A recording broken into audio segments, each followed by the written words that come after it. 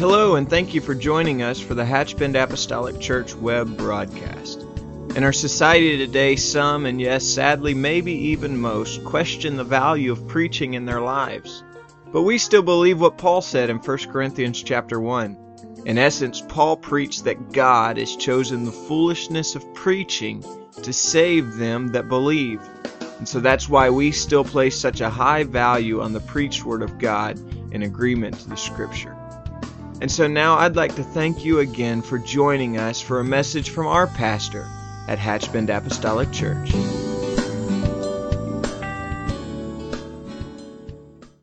going to ask you to join me in the book of James again. And I hope that you're not thinking at this point James has no end. All right. I'm gonna speak on a subject that may sound a little shallow given my audience here this evening, but I think there's something powerful that is released when we speak God's word. I remember telling Brother Everett and Sister Cricket when they were beginning the church in Madison that if you go and no one is there, you still preach. Because it's not about people or heads, so to speak. It's about declaring the word of God. And so tonight, I know you've been standing for a moment. I'm just going to ask you to bear with me for a moment more. Friday night of our general conference, Brother Bernard preached a great message. But in that message, he shared something that he had been invited to a gathering of church leadership that wanted to discuss the subject of holiness. Now, when we think about holiness, we are probably sort of looking through a certain prism of that because we have been, for the most part, raised in a conservative atmosphere. But we need to understand that this was holiness in the broadest of terms, or the broadest sense. And they had invited Brother Bernard there. Maybe some of you watched the service then or watched it later. But he said that some of the leadership of major organizations was asking him and sharing with him that it had been so long since the subject of holiness had been broached in their camps until the leaders of their, not just their churches, but the leaders of some of their organizations no longer even saw the necessity of husbands or men and women being married. That ought to create a wow in us. And my point is this, is that you don't have to preach for something or against something. You can just stop talking about it. And after a while, things begin to encroach. And so tonight, you may think that as we get started here, and I'm trying to build too big of a platform here, but I want to talk about the power of truth and the power of honesty. And you know, given my audience tonight, it would probably seem more fitting if I were looking at a group of thugs. But I'm not. But it's in the Word. So let's talk about it. And let's release the power of the Word. He said to Ezekiel, to dry bones, just prophesy to the wind. And so tonight, I want to just underline with the help of the Lord and with the help of James this evening. And let the Spirit of God touch us. A little bit difficult for me to talk about James because my wife was engaged to a young man by the name of James when we started dating. I've had to push through a little bit of this talking about James so much. See, I've had some mountains to climb you didn't even know anything about. And she wasn't really engaged, but they were talking about engagement. But thank God I won. Amen. The book of You Know Who, chapter 5 and verse number 12. The Bible says, but above all things, my brethren, swear not, neither by heaven, neither by earth, neither by any other oath, but let your yea be yea, and your nay be yea, lest you fall into condemnation. So I want to talk about the power of truth. And I understand that ought to blanket our very step. And every breath that we breathe, that ought to encompass who we are. But let's just talk about it anyway. What do you say? Amen. God, we love you today and thank you for the help that I already feel today in this house. Thank you for standing by me. I'm undeserving of your help, but I know I need it tonight. And I ask you to be my strength and to touch all of our hearts and help us today. In the name of Jesus we pray. Amen. And you can be seated. I want to break this one scripture down into about maybe 4 parts or so. And hopefully we can walk away, even if we don't walk away with a greater understanding of the power of truth and honesty, maybe we can walk away with a greater appreciation for it. Because if you've ever dealt with someone that didn't know how to tell the truth and did not know how to operate honorably, then you obviously would understand the importance of just someone telling the truth. In talking about truth and honesty and things of that nature, I've often said that across our nation and the courts of our land, every day, multiple times a day, there is one simple request at the court, and that is to tell the truth, the whole truth, and nothing but the truth. And we can just only imagine how simplified life would become if people would just walk in that door and tell the truth. And the billions of dollars that would be saved and the countless lives that could be assisted by not having to go down through some of the grueling paths that we have to walk just over dishonesty. And so I hope we will just walk away maybe with a greater appreciation. So I just ask you to and beg you in the name of the Lord, please don't disconnect because you're not a liar. Because you don't ever know when you're going to be tempted to. Amen. And it could be before the stroke of midnight. You may be tempted to do something dishonest, say something dishonest. And so James just forthrightly addresses the subject of honesty. And again, I just want to underline that James, the letter of James, is not to a group of sinners, but he is addressing the church. And so I pray that the Lord will help us today. Because we are certainly, I think we would agree, living in an hour where truth is getting harder and harder to come by. And fallen humanity is just entrenched by the sin of this world and the deception of this world.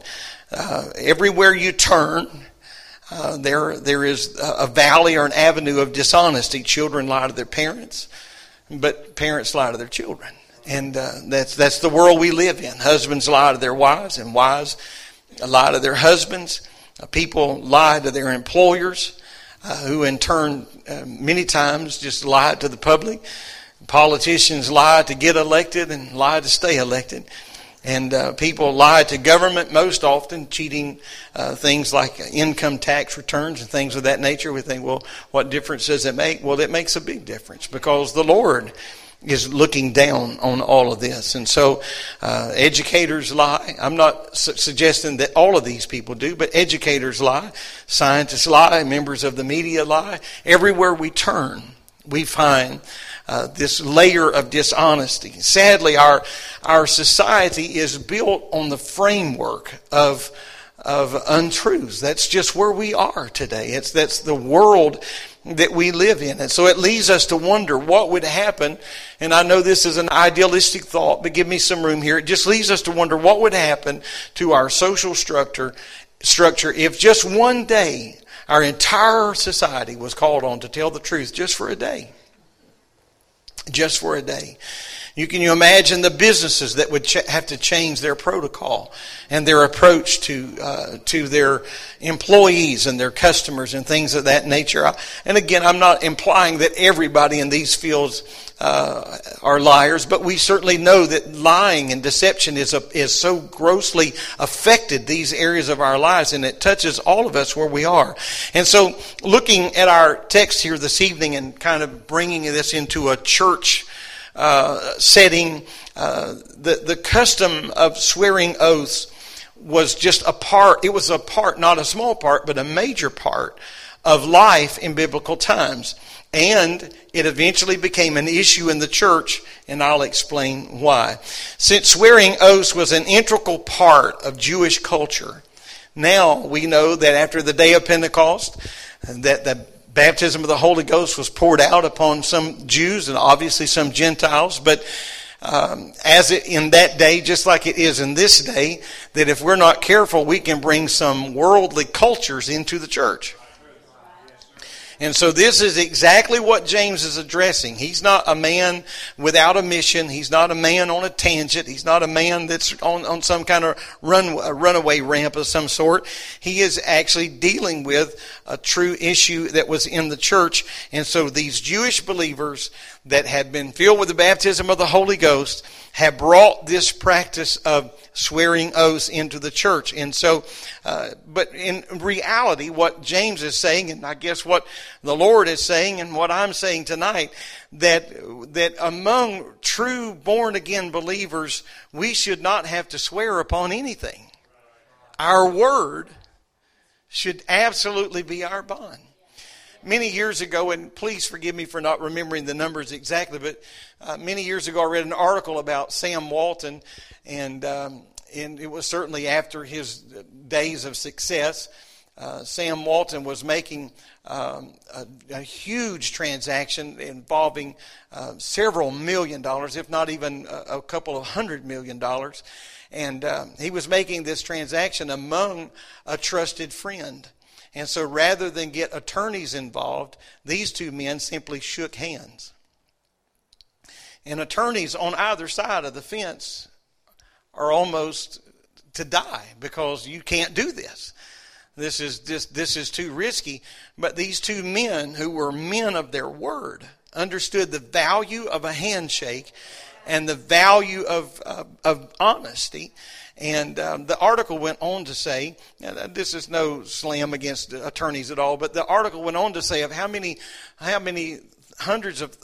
thousands of dollars were saved in attorney's fees just because two men could trust one another. And so today we sign contracts, we bind everything that we can, and you still have to be very, very careful. You have to be very careful. We had a family friend after the storm that came through. Their insurance company sent them the ability to, or the latitude, I suppose, to take 4 months of their payments off, just of their mortgage, and you could just have a little 4-month reprieve. And when she got to reading the fine print on the 4th month, you had to have every one of your payments in full. And so what looked like we're going to put our arm around you and really do you a favor, I mean, you've been through this storm and you've lost this and you've lost that, was really a ploy.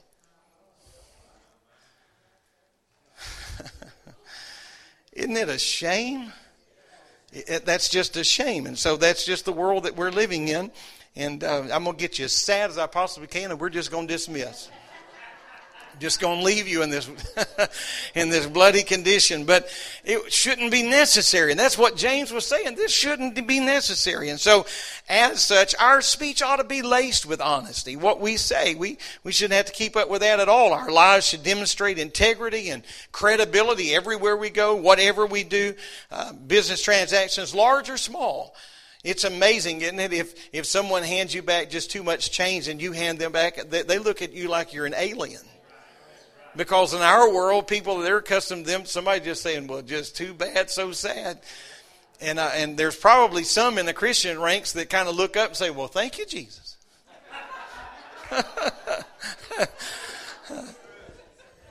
I just thought of that. I just absolutely thought of that. But for believers, a simple yes or a simple no, that should just seal it. That should be it. All that's necessary, because we're faithful to keep our word. So to encourage believers to be distinctive in their walk and in their matter of speaking the truth, James issues a command in regard to swearing. So here, let's just get started here. James 5 and 12. I know some of you thought we already were started, but we're just getting started. James 5 and 12. The Bible says, "But above all things, brethren." And so what James does with just this one phrase is he takes everything out and sets it on us above all things. Let's talk about this important thing. Above all things. The command of verse 12, here as he begins to close out, and actually we are closing out of the book of James. And so as James now starts in these parting passages, he starts closing out this epistle, bringing his letter to a close. He's giving some kind of final wrap-up thoughts and touches on some very, very important concluding matters. And so I don't want you to think tonight, just because it's only one verse, that we could just dismiss this as being unimportant. But the phrase, above all else, kind of sets this apart, makes it paramount.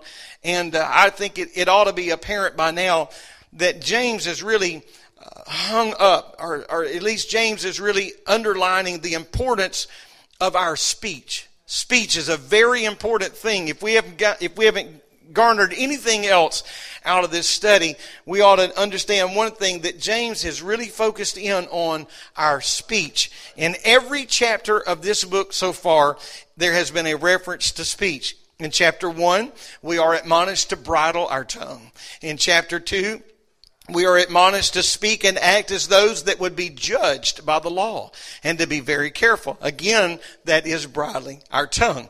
A lengthy passage in chapter 3, James noted the difficulty of controlling the tongue, and how that you can guide ships and horses and things of that nature. And it's a difficult thing to control the tongue. In chapter 4, he exhorts us to not speak evil of anybody, not to speak evil certainly of one another.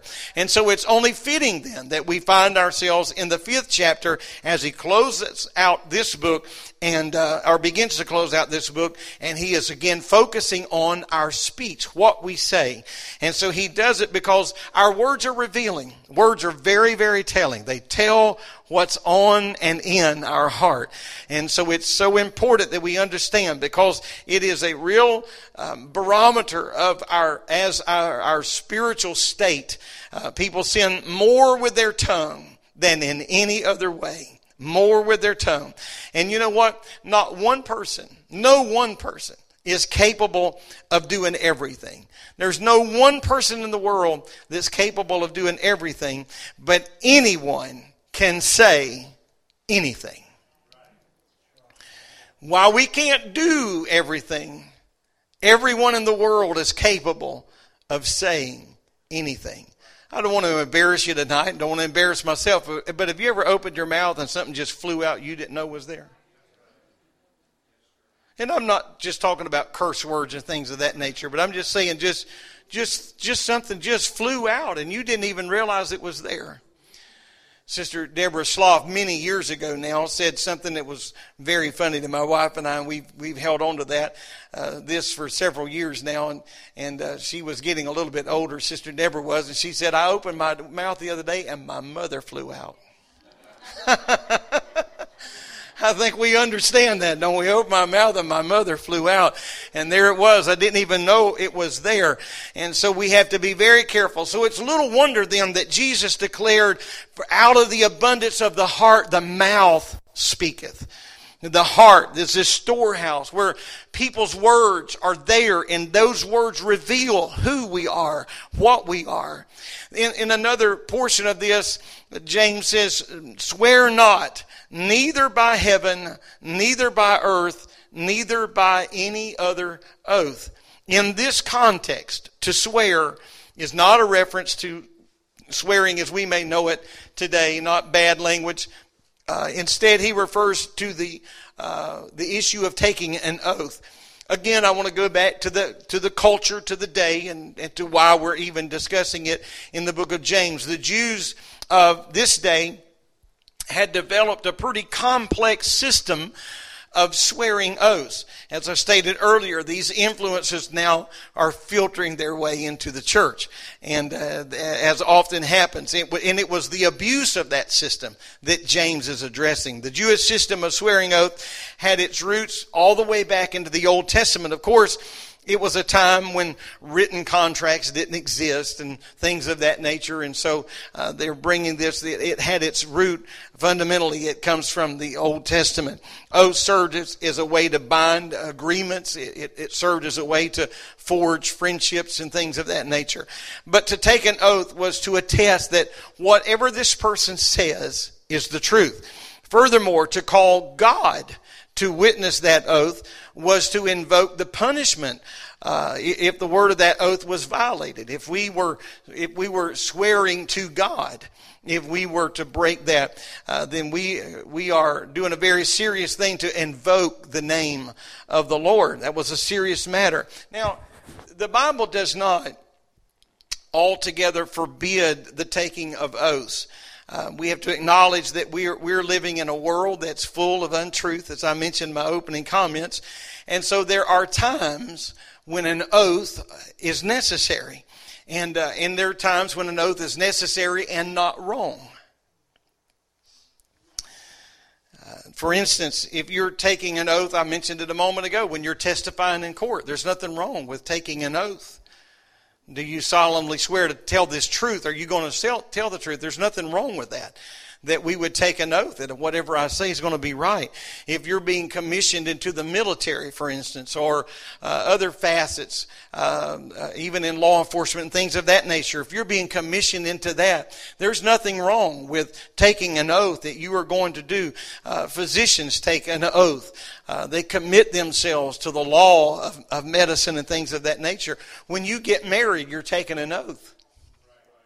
And so not every oath is wrong. And so oaths are wrong when they're misused.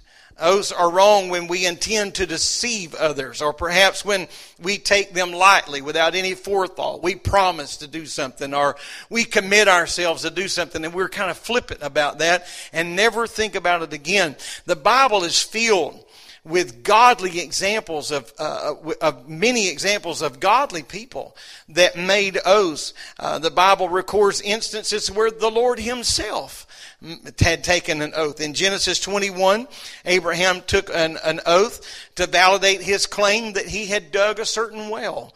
Later, Isaac made a similar oath with the Philistines in Genesis 26. In Genesis 24, Abraham required his servant to make an oath with him. He said, "Place your hand under my thigh. And you swear to me this day that you will not take a bride for Isaac out of Canaan." And so he said, "I want you to swear to me. You take this oath." Joshua records the oath that was given to Rahab by the 2 spies that she hid on her roof. And so again and again, we just find oaths all throughout the Bible. David swore oaths to Jonathan and kept them, and to Saul and kept them. The Apostle Paul took a vow to God. And so because all of these oaths invokes God's name, they were not to be taken lightly, and they were not taken lightly. The book of Numbers, chapter 30 and verse number 2, the scripture says, "If a man vow a vow unto the Lord, or swear an oath to bind his soul with a bond, he shall not break his word. He shall do according to all that proceedeth out of his mouth." And so whatever proceeds out of our mouth, that's exactly what we should stand behind. And to fail to do so is taking the name of the Lord in vain. Further evidence that swearing oaths is not wrong and under proper circumstances comes from the Lord himself, who had sworn oaths. He didn't do so because there was a question of his untruthfulness. The Lord is not trying to swear so that he can kind of validate, "I'm not lying."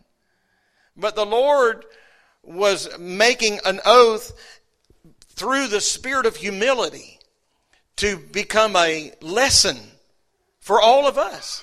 Amen. For men to follow. The Bible says in Hebrews chapter 6 and verse 13, "For when God made promise to Abraham, because he could swear by no greater, he sware by himself.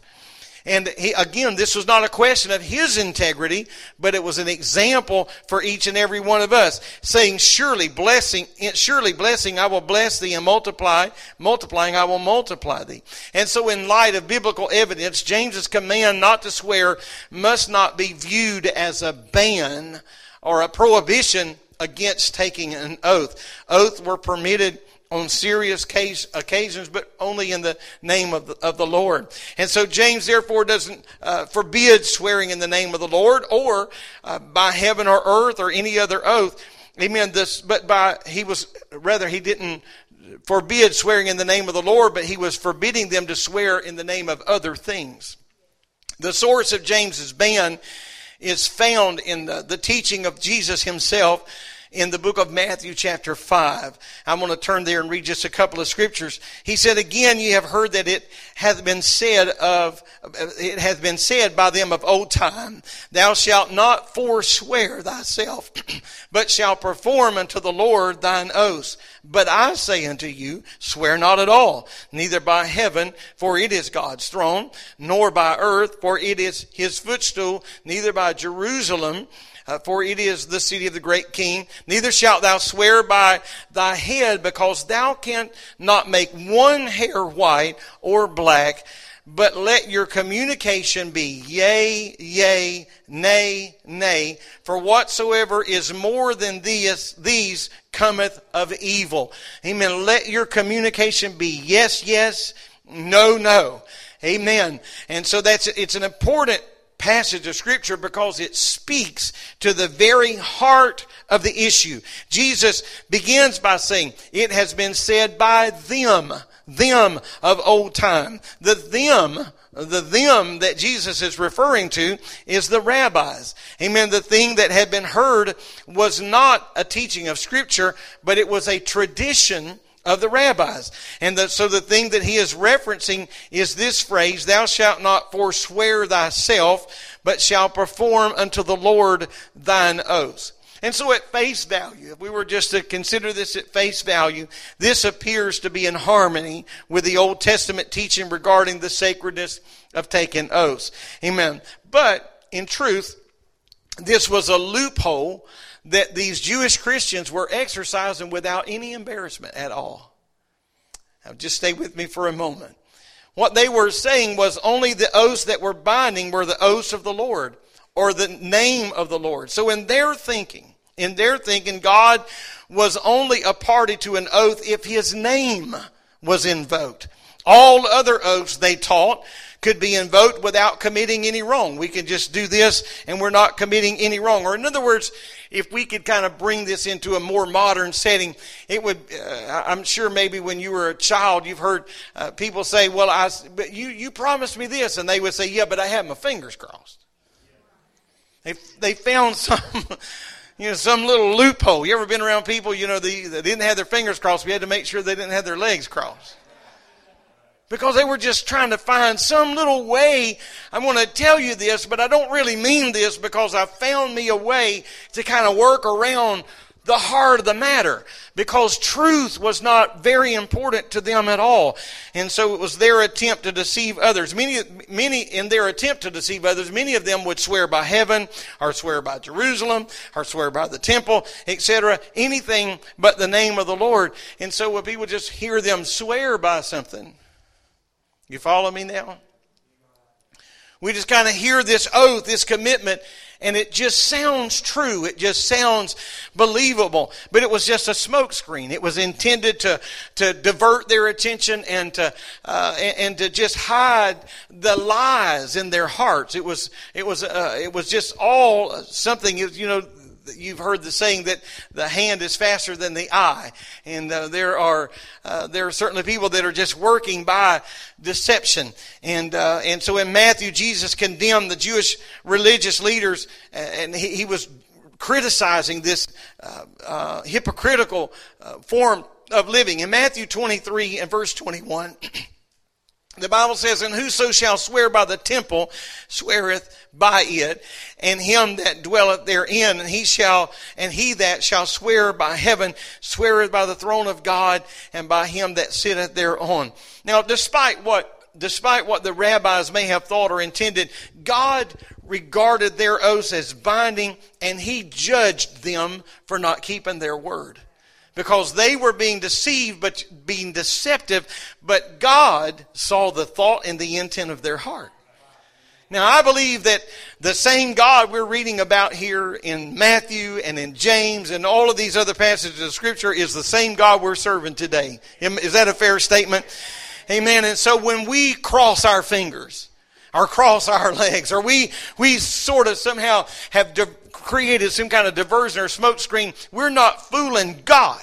Because God sees the thought and the intent of our heart. That's the power of this book. Amen. The Bible, amen, it pierces down into the flesh, and it can divide. And it is a discerner of the thought and the intent of our heart to make promises that we know we are never going to fulfill, to overstate what we are going to do. I'm going to tell you something. The saddest thing that can happen to our testimony is for people around us to think of us or say of us, you can't believe one thing they say. I mean, if you tell somebody you're going to be there, you need to be there. If you can't be there, we need to make provisions for that. But is that all right? Amen. These things need to be said. I'm going to tell you, in the world that we're living in, they need to be said. The Scripture says in James 5:12, let your yea be yea and your nay be yea. Reiterating the words of Jesus in Matthew 5, He just calls for this simple, straightforward, honest speech. You just need to let your yes be yes and your no be no. No second guessing, no in the middle, no smoke screen, no mirrors, no smoking glass and mirrors. Just let our lips be truthful and what we say be right. Amen. So Christians should certainly be those when they're yes, when they say yes, that ought to mean yes. And you ought to be able to bank everything you have right there on that. Amen. People of integrity, we really should have no need to try to swear by anything elaborate. I heard someone say one time, I swear on my mother's grave. What makes you think you got to prop up all this stuff? Our word just ought to be our bond. We said we would do that. Amen. We should be able to do that. Again, Jesus nor James is prohibiting swearing oaths under special circumstances. But, just normal day-to-day circumstances, it ought to be unnecessary for us to keep saying, I'm telling the truth. I'm telling the truth. My wife has a statement sometimes she uses. She says, thou dost protest too much. I'm not saying she says that to me. I think that's what you thought. But I mean, people that just drone on and on and on about certain things. You ever met people, they just can't tell the whole world how much they love their wife or their husband. Or, after a while, it just kind of was like, what? Thou dost protest too much. Because sometimes we're trying to overstate something. You ever been around people, you're wondering who are you trying to convince me or yourself? And sometimes I think some people are trying to convince themselves. But we ought to be known as people that keep their word. People ought to want to form a line to do business with you and to do business with me, to have associations. There ought to be a line in order to do that, because they know your yes is going to be yes and your no is going to be no. Having that kind of integrity, that a simple yes would be enough. Don't have to write it down. Don't have to sign it in blood. It's just going to be enough. A few days ago, my wife and I were off for a little bit of time together, and we were in another state, riding down the interstate, came over a hill on the interstate, and in the median, there were maybe a half a dozen highway patrolmen, and I wasn't doing anything wrong, and so no need to panic. And so we just kept going on down the road, and a little bit I saw one of them pull out. Inevitably, he pulled in behind me, and the lights came on. And he came over to my wife's side of the car and was just asking us kind of where we had been, what we were doing. And so in a minute, he said, Mr. Boyd, if you will, he said, I want you to come back here and get in my car. And he said, I'll explain to you what this is all about. And I thought that was a little odd, but unorthodox it may not be at all. I haven't been stopped enough, thankfully, to know all the nuances of those things. But I sat down in his car and a little small talk began to go on, and I was kind of overwhelmed by the peace that was in my heart, because I knew I wasn't wrong. I knew I had done nothing wrong, and I knew that whatever he asked me, I could answer him. So, where'd you spend the night last night? I knew I could answer that question, and I could show him a motel receipt for that. And there was a peace that came over my heart, even though that wasn't the most peaceful place to be. But and I read a quote many years ago, and this quote came to me while I was sitting in the patrol car. And this quote says, "People with nothing to hide nothing." Where have you been? What have you been doing? Here, it's all right here. And I thought, what an uncomfortable place that would have been. I'm being very serious. I've said many times, I guess preachers are looking for sermons everywhere, even the front seat of a patrol car. But I thought, what a precarious spot this would be in if you had been up to no good. Because you're probably not going to get out of this situation. But I felt like in just a few moments of talking, a man in that position understood quickly. I believe somebody in the people business understood right away that this was all right. And so he just was a routine stop, just to kind of finish the story. I didn't get a ticket or anything of that nature. But he wished us well, and away we went. But it was a peaceful, comforting feeling to know that all you need to do here is just tell the truth. And you can validate everything. And just suppose you just robbed a bank. Just suppose you just done something wrong. The lies are going to start stacking up at a tremendous rate. And it's just not going to work. It's not going to be a fitful outcome.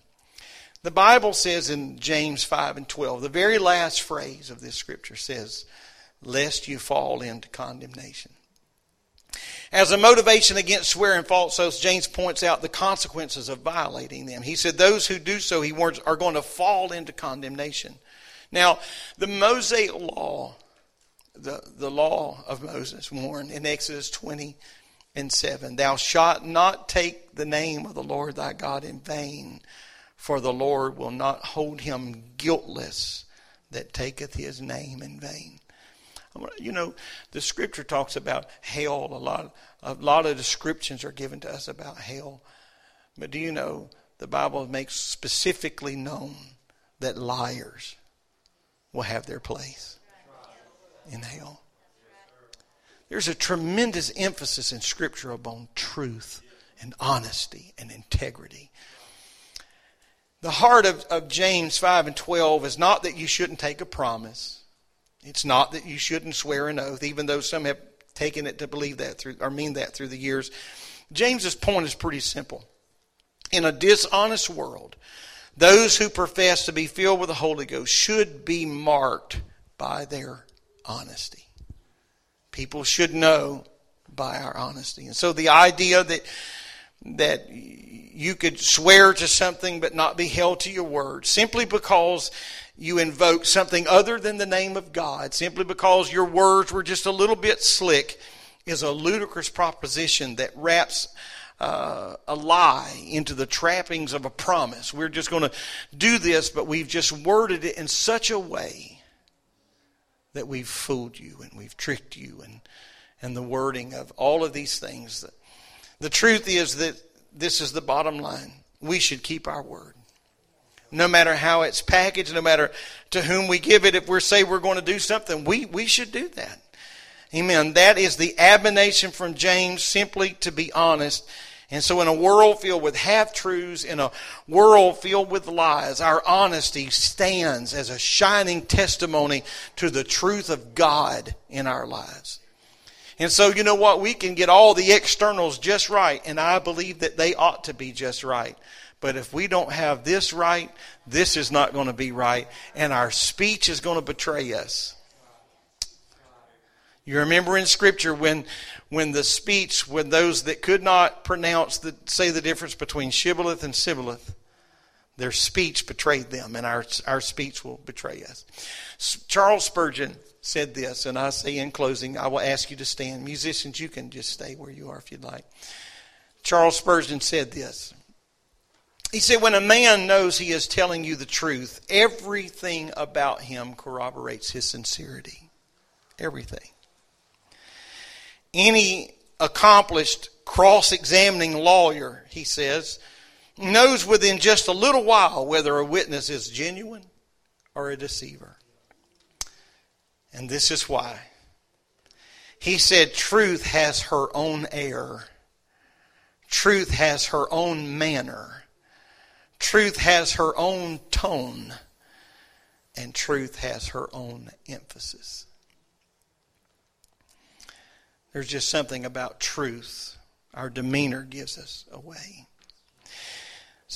David said in the 15th Psalm, in verse 4, David mentions this very, very unusual phrase. And he talks about people swearing to their own hurt. I think just let that marinate just a moment. Swearing to their own hurt. Sometimes the truth is painful. And sometimes the truth is costly. Swearing to your own hurt. I'm going to keep my word. It's going to cost me. Maybe some things were here I didn't really see that. Signed a contract, and I promised we would do this, and I've unveiled something here. I didn't see that. But rather than try to lie and finagle a way out of this contract and find some little flaw or some loophole, I have sworn to my own hurt. Almost,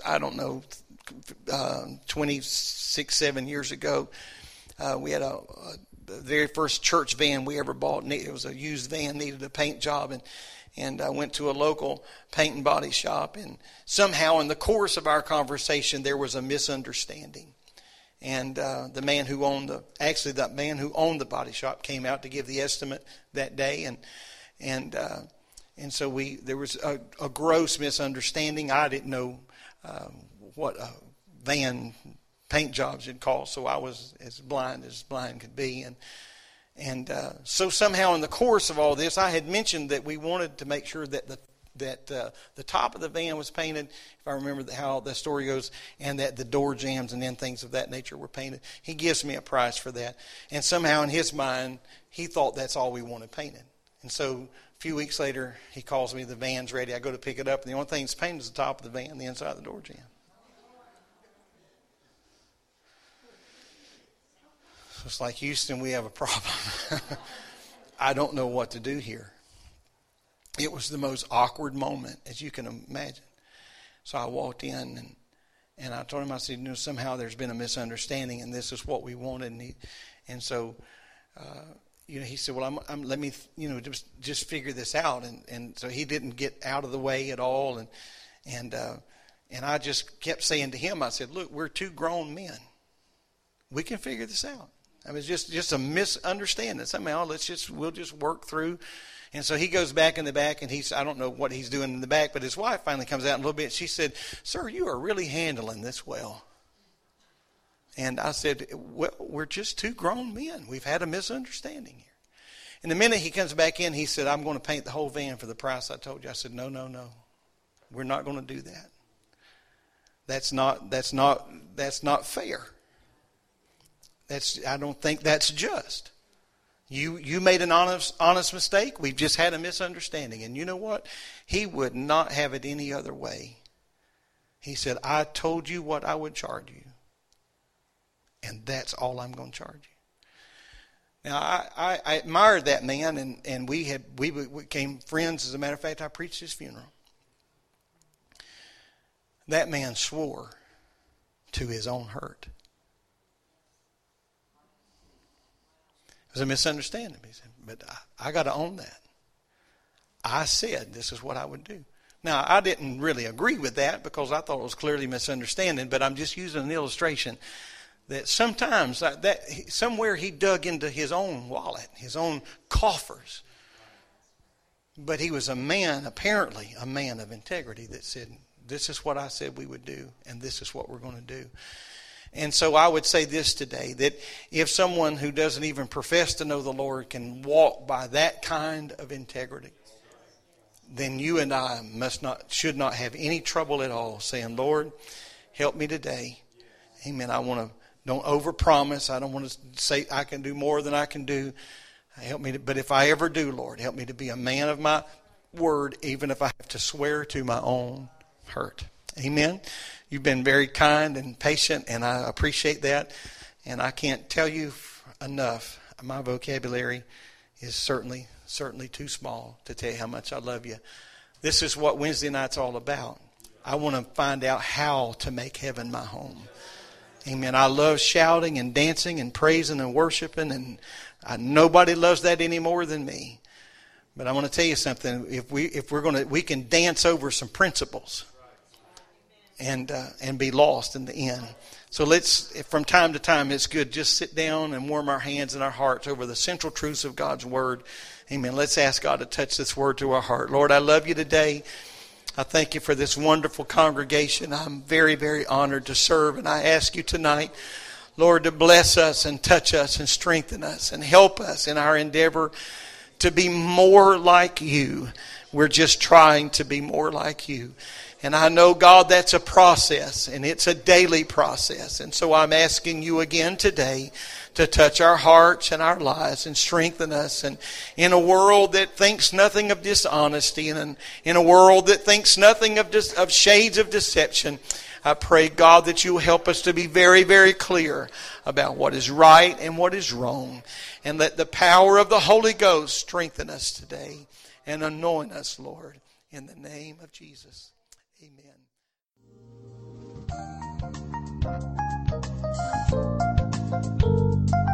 This message has been brought to you today by the media ministry of Hatchbend Apostolic Church. We pray that it's ministered to you in some way, and we'd like to take this opportunity to invite you to join us in service here at Hatchbend Apostolic. Our Sunday services begin at 10 a.m. and our Wednesday night service at 7:30 p.m. For any more information or to speak with our ministry staff, please feel free to call our church office at 386-935-2806, or you can visit the contact link here on our website. Again, thank you for listening, and we pray God's richest blessings on you and your family.